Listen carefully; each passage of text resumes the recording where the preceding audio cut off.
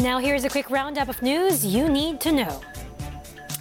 U.S. President Joe Biden looking forward to sign the debt ceiling deal, averting a catastrophic default.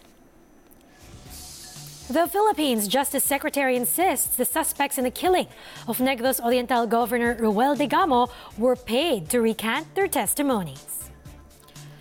The Regional Comprehensive Economic Partnership Agreement, or RCEP, enters into force in the Philippines. And State Weather Bureau Pagasa declares the official start of the rainy season. And those are the headlines. Keep it here on ANC.